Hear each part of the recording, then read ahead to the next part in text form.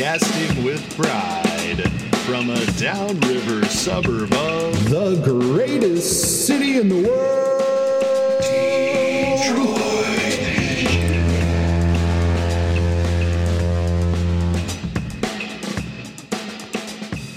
It's Wednesday night. Welcome back to Bright Side of the Hump.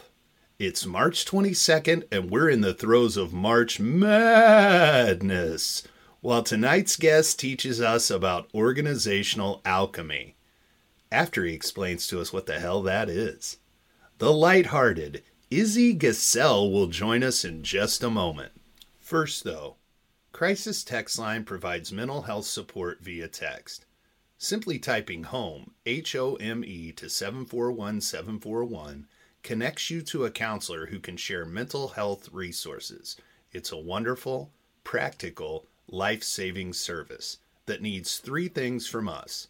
They need volunteers, money, and help getting the word out on social media. Go to the webpage for this podcast and click on the donate link for all the details on how you can help. Flock of Brightsiders, what is an organizational alchemist? Well, tonight we find out. Our guest was a pioneer in showing organizations how to use improvisational theater techniques to train their employees. He's authored 2 books and has 3 video courses. He's trained NASA engineers on leadership and helped Aetna customer service reps learn to cope with stress. He does all this with elite communication skills that bring joy to his participants. Without further ado, while he's rumored to have put the bomp in the bomp, he had absolutely nothing to do with the ram and the ramalama ding dong. Please welcome Izzy Gesell to Bright Side of the Hump. Welcome, Izzy. Thanks, John. And you left out that I put the do in the doo-wop. So, I want all credit that I can get. That's fair. That's fair. Yep. All right, Izzy, tell me what an organizational alchemist is and how did your path lead to that career? Oh, yeah. When I try to figure out what was it that I was doing in terms of working with people, with groups, with teams, and a lot of it was the so-called soft skills, which are about self-actualization. I was thinking, well, what am I doing? And I came across this concept of alchemy, which in my mind was always about, Merlin and magicians turning lead into gold. When I looked at the definition, alchemy is about turning something ordinary into something special, lead into gold being an example. And it occurred to me that I really felt that my work with humor, with improv, with empathy and self-respect through play really was about transforming ordinary relationships and ordinary thinking into specialty thinking to make our lives and each other's lives better. So that's how that title came about. I figured I'm an alchemist for organizations and nobody else was using it. So I liked that a little bit.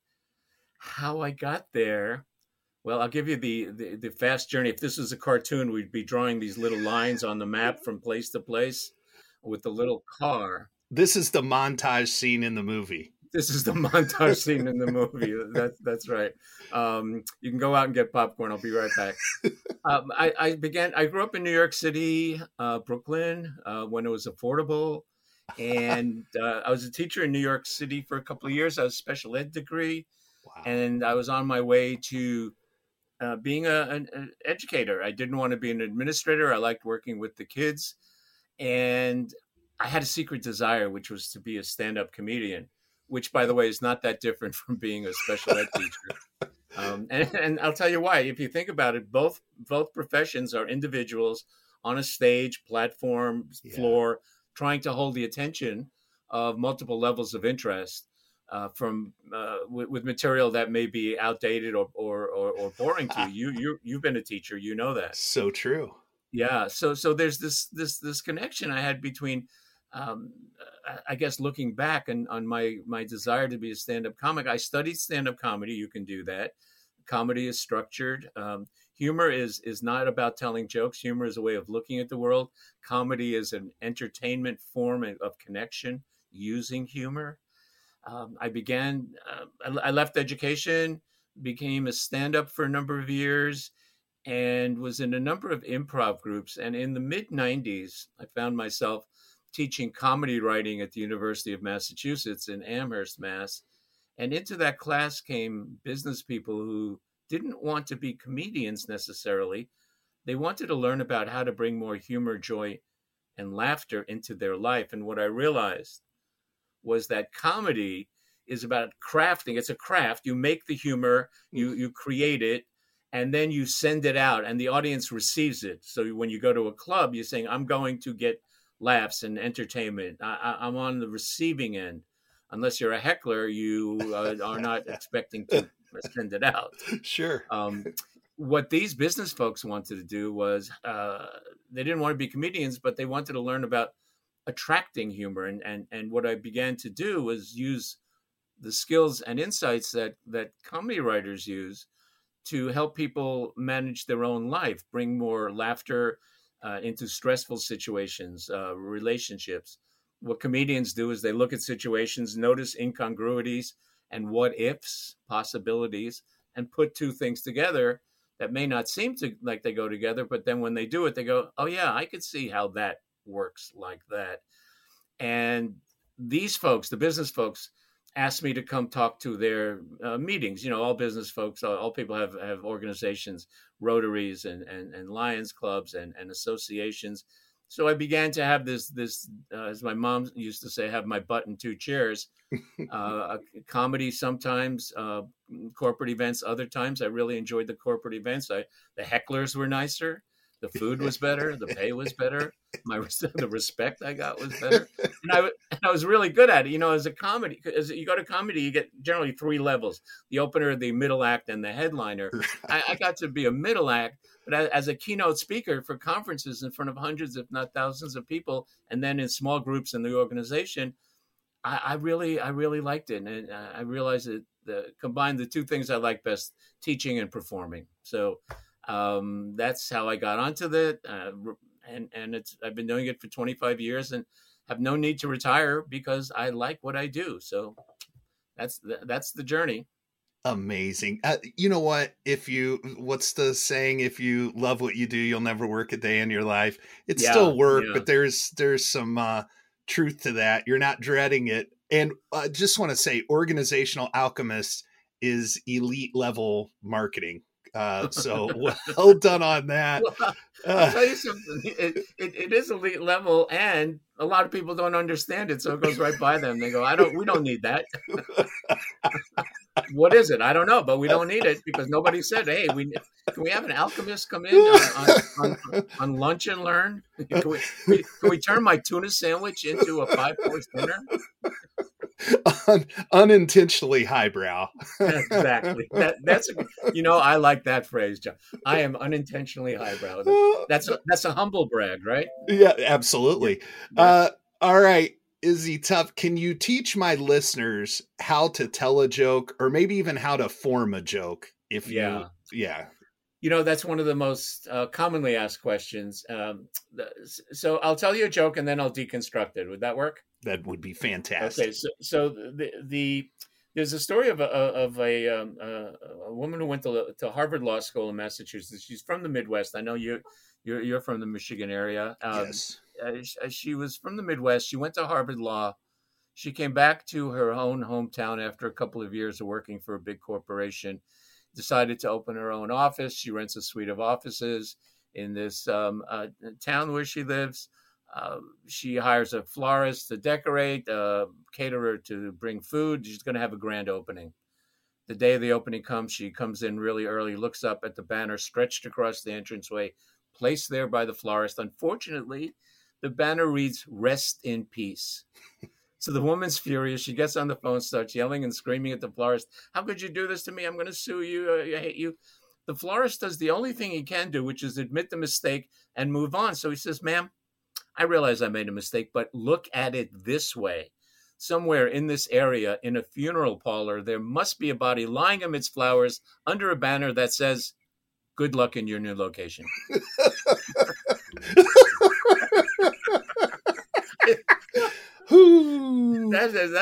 I use that story, that joke, because it's a well-crafted joke. It's not mine. It's probably been around since the vaudevillian days. Right. The trouble for most folks is that we don't know, for all of us, we don't know we're going to like a joke until after it's over. Sure. And then when we're laughing, our head says, hey, that's a good one to tell. Rewind the tape so you can start at the beginning. But there's no tape. There's not even a digital audio program in our heads. Right. So we try to, in our memory, tell the story from the beginning in our head to memorize it. And that's why when you get to tell it to somebody, you tell them the story about this lawyer, and then you say, oh, I forgot the punchline. Right. Yeah, because you can't memorize something in the past. So here's the secret to recalling and retelling any joke you ever hear. Okay. One, recognize that jokes are stories. And as stories, they have a natural arc. And that arc is setup, act one in a play.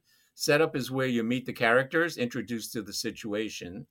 Act two is the problem. All stories that are interesting must have a dilemma that the characters face, the lead character faces, in order to make it interesting. If everything is always perfect and smooth, there's no interest. If you think about sitcoms, every sitcom is a 28-minute morality play where you know the characters, they have a way of being, and they come across something that they try to do something differently, some kind of dilemma, and then the consequences come out.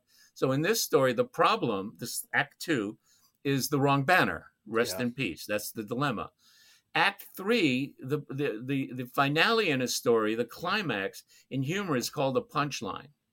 Now, the structure in a joke is that the punchline is always the solution to the problem with a shift in point of view. So in this case, the solution to the problem was, from a different perspective, look at it this way. That, in fact, the phrase says it.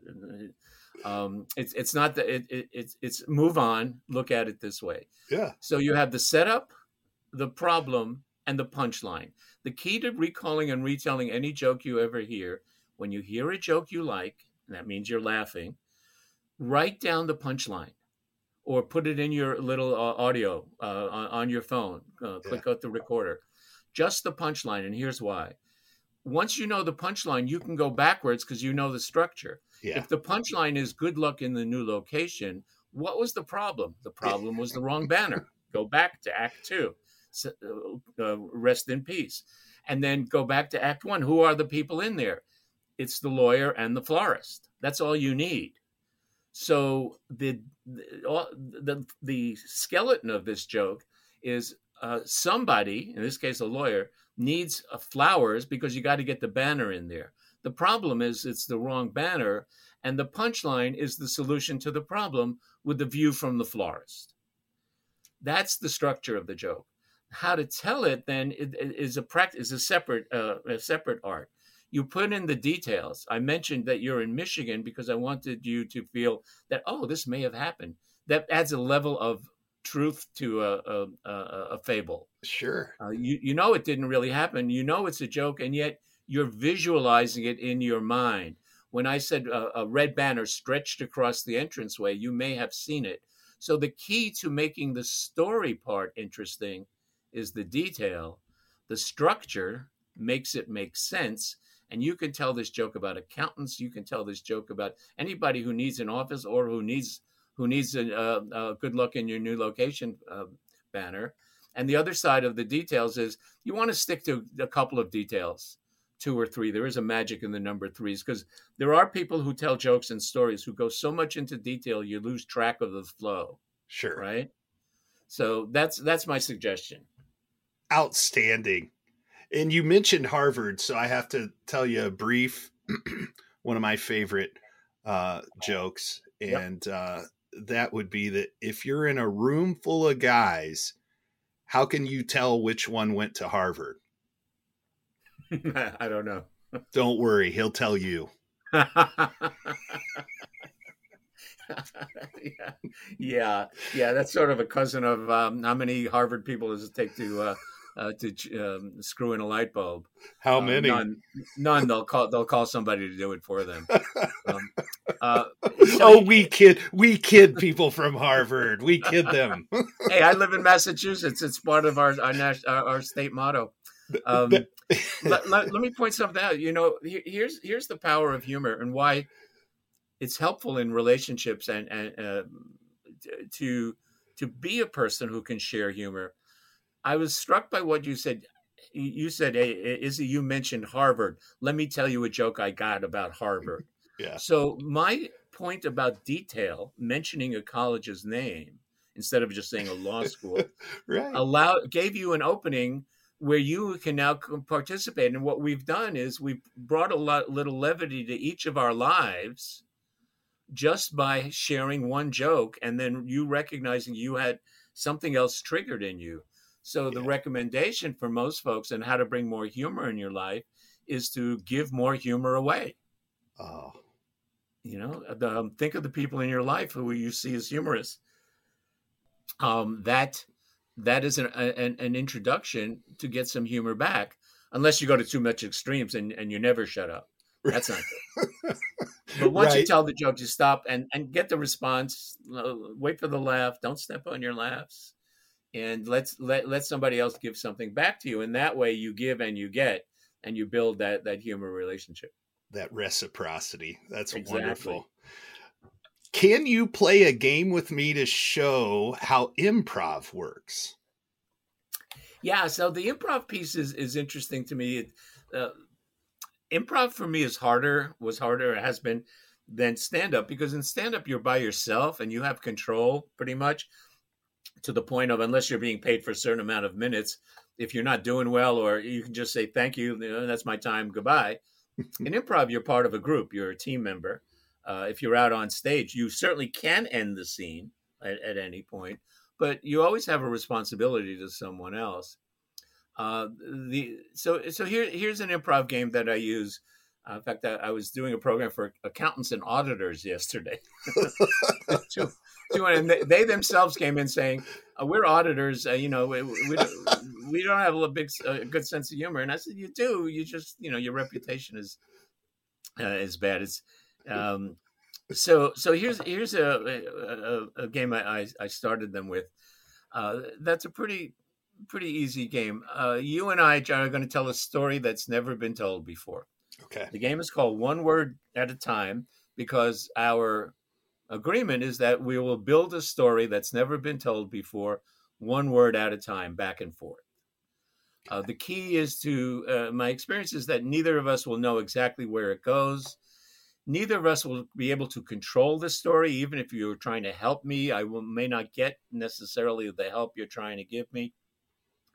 The real key is to stay present, listen when it's your turn, when the other person is speaking, add a word. Don't worry too much about whether it's the right word, the best word, and see where it goes and begin to build and try to get into a flow. Okay. It helps to say period, question mark, exclamation point, either one of us at any point. That helps round out the story. However, we can't use that as our turn. So I can't always, when it's my turn, go period. Back to you. I have to own up and participate. And at some point, one of us will go the end, because the story has reached its natural conclusion. Okay. Does that sound good? It does. Okay. One word story. Let's pick a topic.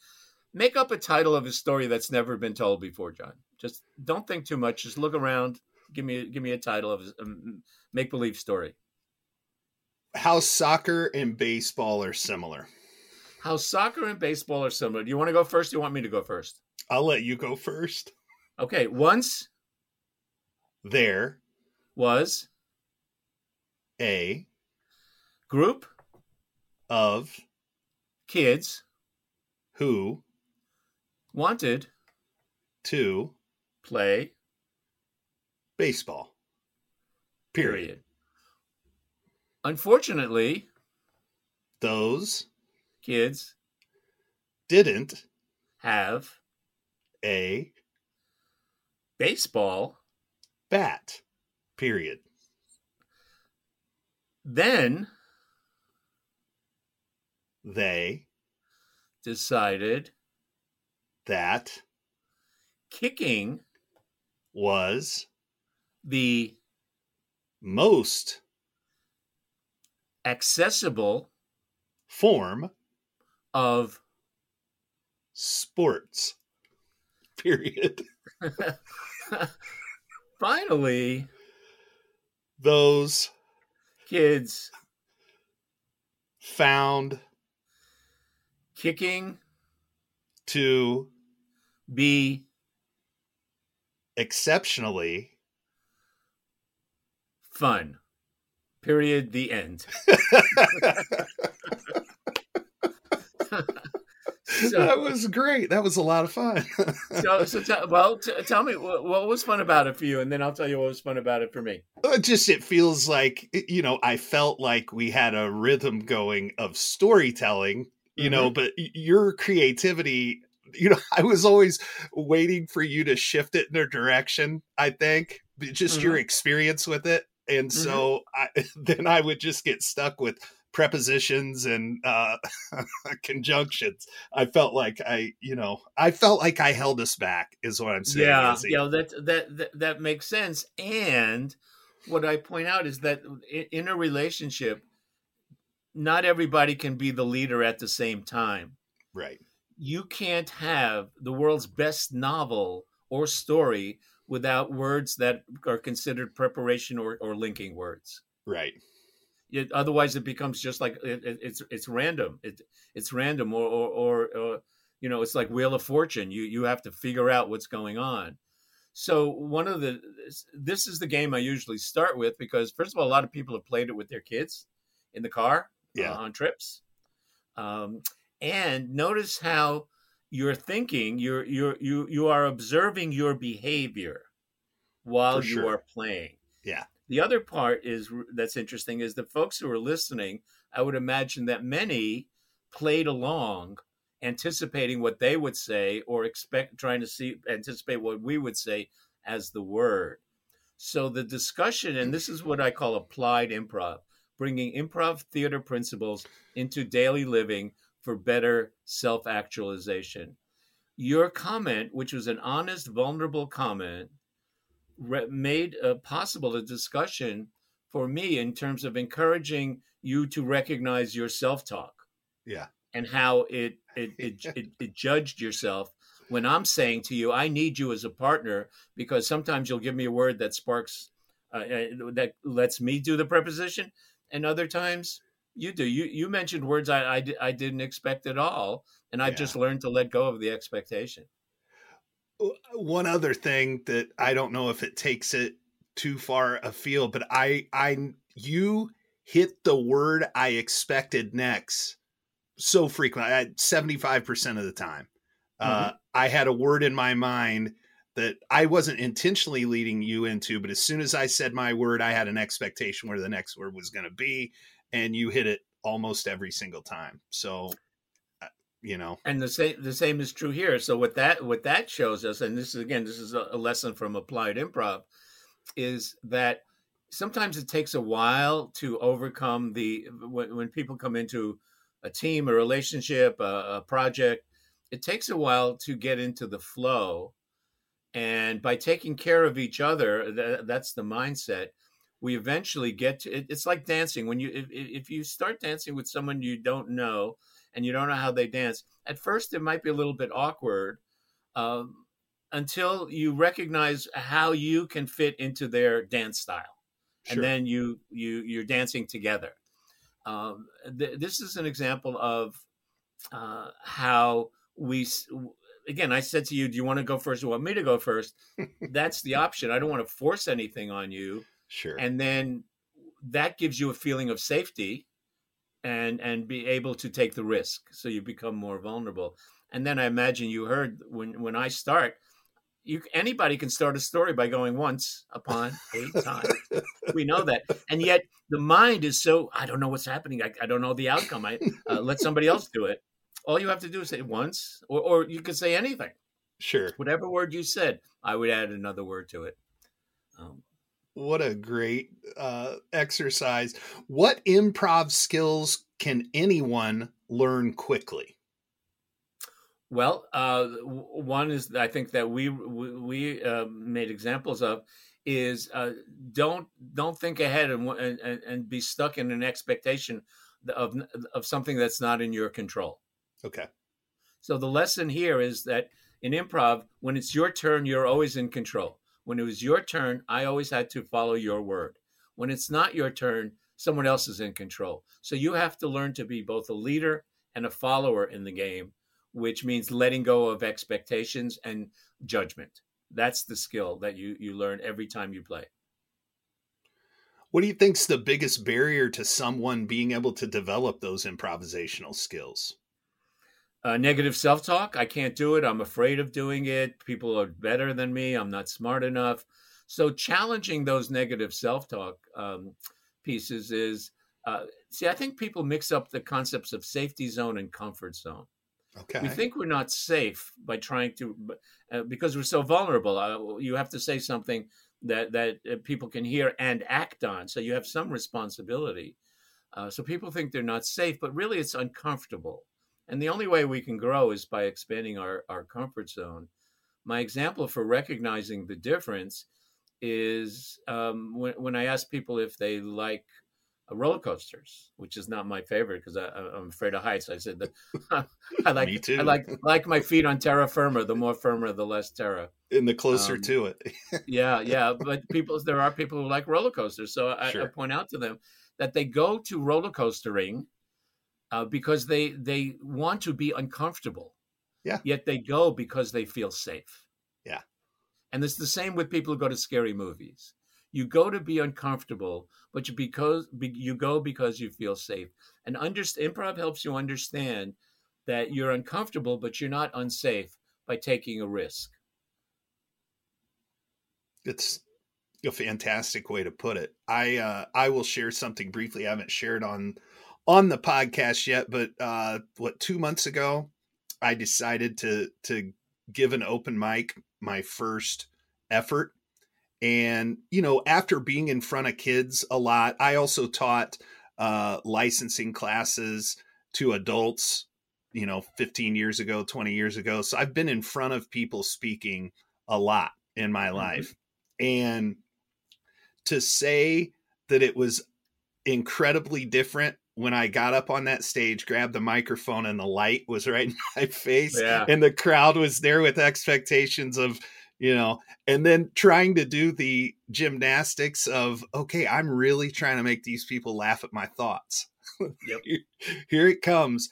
I don't think, there would have been no way to prepare me for it. I didn't think that it would feel the way it did, and it turned yeah. out fine, but Hmm. it was it wasn't terror, but it was extraordinary discomfort for about 10 seconds. Exactly. Yeah, that's a great story. What you're pointing out is why people who do this work need stage time because you can write out the jokes. Think, or when I coach people on presentations for businesses, Yeah. getting in front of the room, salespeople, scientists who have to explain their projects to non scientists. The more you are in front of people, the more you're improvising because you're an energy manager. So Yep. you can have the material that's very funny, and one audience will laugh at it, and then the next day you're in a different group and nobody laughs at it. The material is exactly the same. The relationship and the energy is different. So the more you go through that on stage, the more you understand that it's not just about the material; it's about the concept and the environment. So your story is absolutely right because what happens on stage is time gets different. Oh, You think you have 3 minutes and that's not a lot of time, and then you're done in a minute and a half, and you're going, "Duh." You think something's funny, nobody laughs. You don't know that you say something that you have no idea is going to spark a laugh. People start talking. You have to respond. Do I respond by ripping them up or do I ignore it? There's a yeah. lot of things going on. Yeah. Very much. I love your energy management. That's as good of a description as I've ever heard for what you're trying to do up there. Yeah, that's what it is, and that's why again in coaching speakers, there are certain things to do. So, for example, when I told the joke about the florist, um, I paused a couple of times. So She walked in, looked around, saw a red banner hanging over the across the entrance that read, "Rest Right. in peace." So the pause, people say timing is everything. Timing is pausing, Yeah. creating space for people, consciously or not, to lean forward. What are they going to say? It's the suspense and at the end of a TV show or a streaming show. What's or if you watch, here's I will acknowledge some.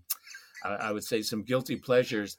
I like watching some reality shows like 90 Day Fiance and and Married at First Sight, Yeah. because sometimes I like I like to look at relationships, and I need to just let somebody else's problems entertain me for a while. Yeah, But if sure. you notice on those things, or even cooking shows, Master Chef, Yeah. when they're going around to, is he going to say yes or no? Chances are the person has said it like 2 seconds after they ask the question, but they give you about 10 to 15 seconds of boom, boom, boom, boom, boom, boom, Oh cutting yeah. around to different faces. And the audience, that's the pause. Yeah. The audience leans forward, come on, give it to me. So that's the energy piece that I was talking about. You do that from the moment you step on. Your opening and your closings are really, really key when you're presenting in public in any manner. Wise. What is your favorite story to tell? A couple of years ago, I was I was rushing to catch the last flight home. I used to travel a lot before COVID, fortunately, and I stumbled onto the plane. I remember it was a Dallas Fort Worth large airport. I had to run from one connector to another. Finally got out of the plane. I stumbled to my seat. I still remember it's 12C. I'm an aisle guy, Yeah, me and too. I'm tired. It's late at night. It's the last possible flight home. I'm tired and I'm cranky.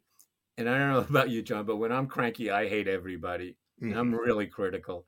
So I'm sitting there really ticked off because there are people having more than 2 carry-ons, and you're not supposed to. I wanted to be the carry-on police. Yeah. Or it was just, I was really cranky. So I get in the seat and they start to manage the takeoff. The flight attendant does the preparation, tray tables up, seat up. I go, it's not a lazy boy. I can get, it's not really reclining. Can I leave it like this? The old oxygen mask thing, Oh yeah. and they say things I don't understand. Like if the pressure drops, the mask will come down. They say, put it on your face and breathe normally. Yeah. How the heck are you supposed to breathe normally when there's no air in the plane? There's 120 masks floating around. You're just supposed to go, oh, hey, is that a good book? Yeah, right. You have a conversation. Right. So that's my mindset, right? I'm just really ripped. And then the flight attendant comes down the aisle checking for seatbelt compliance. And which is another thing I never understand. Like everybody knows how to put a seatbelt on. Right. Everybody. But anyway, we'll leave that for another rant. She comes down the aisle checking for seatbelt compliance. And I didn't know this then, but I know it now, that as this woman walked up the aisle, she was bringing light towards the darkness that was seat 12C. And she bends over. It's almost like I could feel the emotions change in front of me. And she bends over and looks at my seatbelt, and I see her name tag. And in the place where I expected to see words like Susan or Samantha or Sarita, I saw 2 words. And those words were, "Oh, Miss." OHMISS. Because this woman understood that when people wanted her attention, they did not raise their hand and go, Susan, Samantha, Sarita. Yeah. No. Miss. People raise their hand and go, what? Oh, Miss. And rather than argue with 1,000 people a day, she had the presence of mind to accept the reality of the situation, slap it on her badge, and didn't have to say a word. And as she walked through her job, what was interesting for me and what was so profound was that by just walking through her world as she is, with her sense of humor on her badge, she had the power to change the emotional climate for just about everyone who noticed that badge, myself included. And that's why I love that story, because it reminds me of, you can't always adapt to what you want other people to think of you. You have to be your authentic self take the risks, and be authentic as you go through your life. And if you have a sense of humor, share it like we talked about before, and you will lighten up other people's lives. That's outstanding. On the show called Bright Side of the Hump, which that's the whole idea. That's the whole idea. I try to find a little bit of light somewhere. What a great story. Yeah. Yeah. Cheers. What's a regret that has informed you to be a better person? It's only a half-hour show, right? So, okay. You don't have to go too deep, but yeah. When I was first starting, before I was doing my stand-up, I was trying to get some work while I was just starting out, and I made the mistake of buying a restaurant. Oh. And what I remember was I bought the restaurant because I was with a friend who we were eating in the restaurant. And he said, "This place is for sale." It was a deli, and he said, "This place is for sale." And then he said, "It's a gold mine." And I didn't know exactly what I wanted to do. I ate in restaurants all the time. I'm from New York. I knew delis. I thought I could do this. So without doing much preparation, without getting a consultant, I bought the restaurant, and it ended up 2.5 years later filing for bankruptcy. Sure. Because I didn't know what the heck I was doing. In hindsight, I realized when my friend said it's a gold mine, I realized all mines have a shaft. They do. And I bought the shaft. I didn't get the gold, but the regret and what it has made me realize, and the improv and humor has really helped me, is to recognize that I sometimes need to ask for help. Sure. I need to plan a little bit more about consequences, because I thought this would be the be all and the end all for me. It was, I'll buy it, I'll make it. It was making money. I'll buy it for a few years. I'll sell it. It'll be great. And so I was so far removed from reality about my skill set, about what I could do, and I did not ask for help. That even though I'm very happy where I am now, and there's this irony about the things you regret. Would you change it? Not at all, because I'm very happy where I am now. But that's one story I'd share with you. That's outstanding. And I'm going to share something with you from an earlier podcast episode. You could go back and listen to it if you so choose. But I had Scott Edwards was my guest, and he owned several comedy clubs in Sacramento, California back in the 80s, like in the boom. He opened his first comedy club in 1980 and had multiple different comedy clubs over about a 20-year stretch in the, absolute heyday of stand-up comedy. But he's a, serial entrepreneur. And so he would try other ventures, and he's a dreamer. And he said, I've been at the height of heights, and I've been at the bottom. But one of his purchases in his dreaming phase was a submarine that he used to take. So that's you now have the second, I won't call it worse, but the second most aggressive financial strategy that I've heard in my podcast hosting career.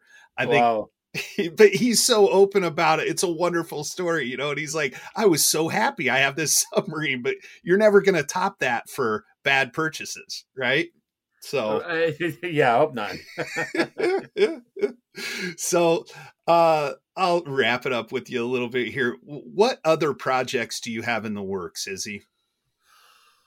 Well, I have, a card deck coming out probably in a couple of months called Sponto Time. It's called The Game That Makes You a Better Person.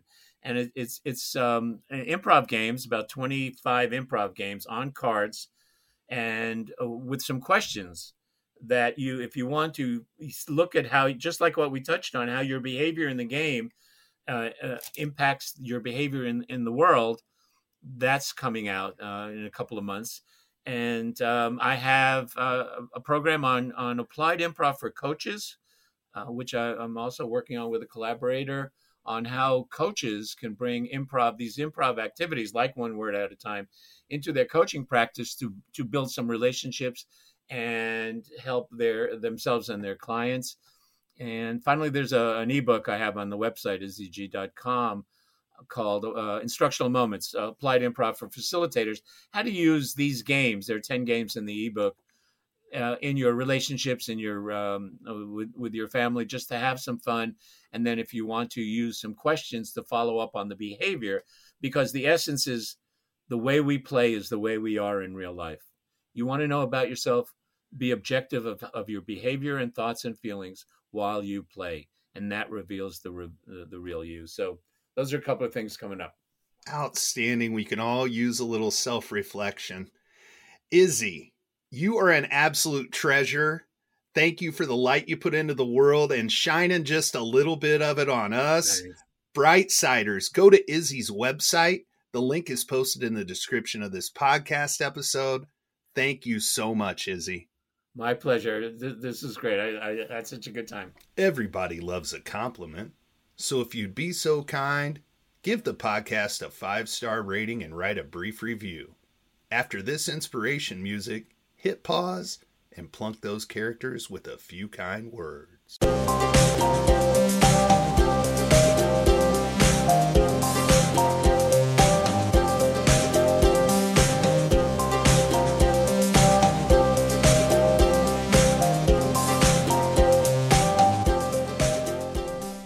Thank you.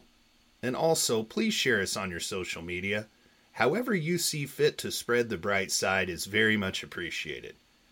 Thank you again so much for listening, and as always, stay positive and keep looking for the bright side of things. If you dig it, do it. And if you really dig it, do it twice. Yo! Bring that fire, Trench baby!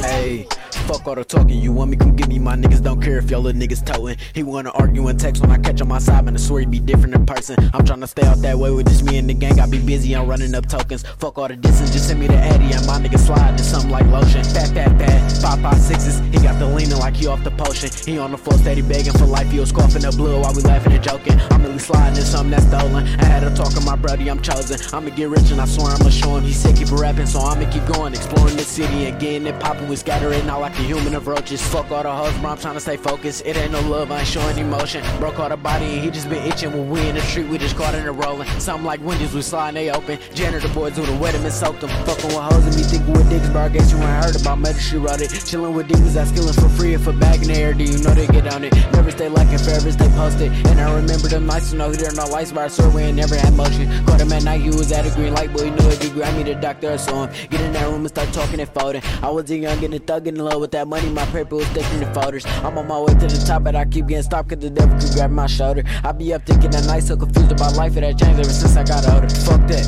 you got your pipe, hop out that hoop and start upping and blowing it. He got the running from losing his life. 30s and 40s, I'm tired of the talking, said over and bodies is something I like. Coming to shoot, I ain't coming to fight. You just be talking and you never bought it. If you really bought it, I'm coming at night. Shout out your brody, he next to the Angels and he really bigger than all of the flights. I got a switch, yeah, I'm towing the dike. Riding the strikers and getting some money. I come from a struggle and riding bikes. Me and my brother, we forever thugging. You know we the toughest, you rolling the dice.